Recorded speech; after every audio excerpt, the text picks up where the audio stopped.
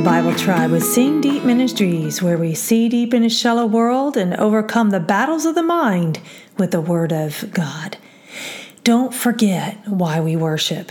The heritage and purpose behind the first moments of worship in the Old Covenant are no different than the intention behind our worship today, so we can know God and make Him known, and so God may dwell with us and us in Him. We're reading today from Exodus 29 through 32, and the verse of the day is Exodus 29, verse 46.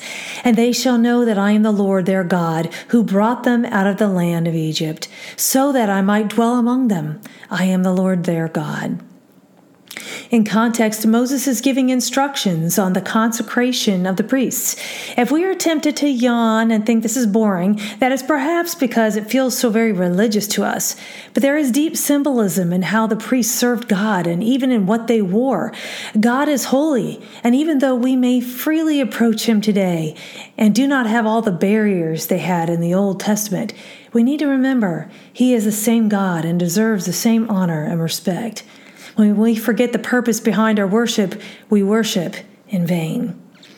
I chose the key word dwell, which is the Hebrew word shakan. It means to reside or permanently stay, literally or figuratively, abide, continue, remain, or rest.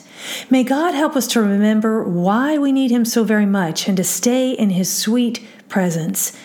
Thought of the day: when we forget the purpose behind our worship, we worship in vain.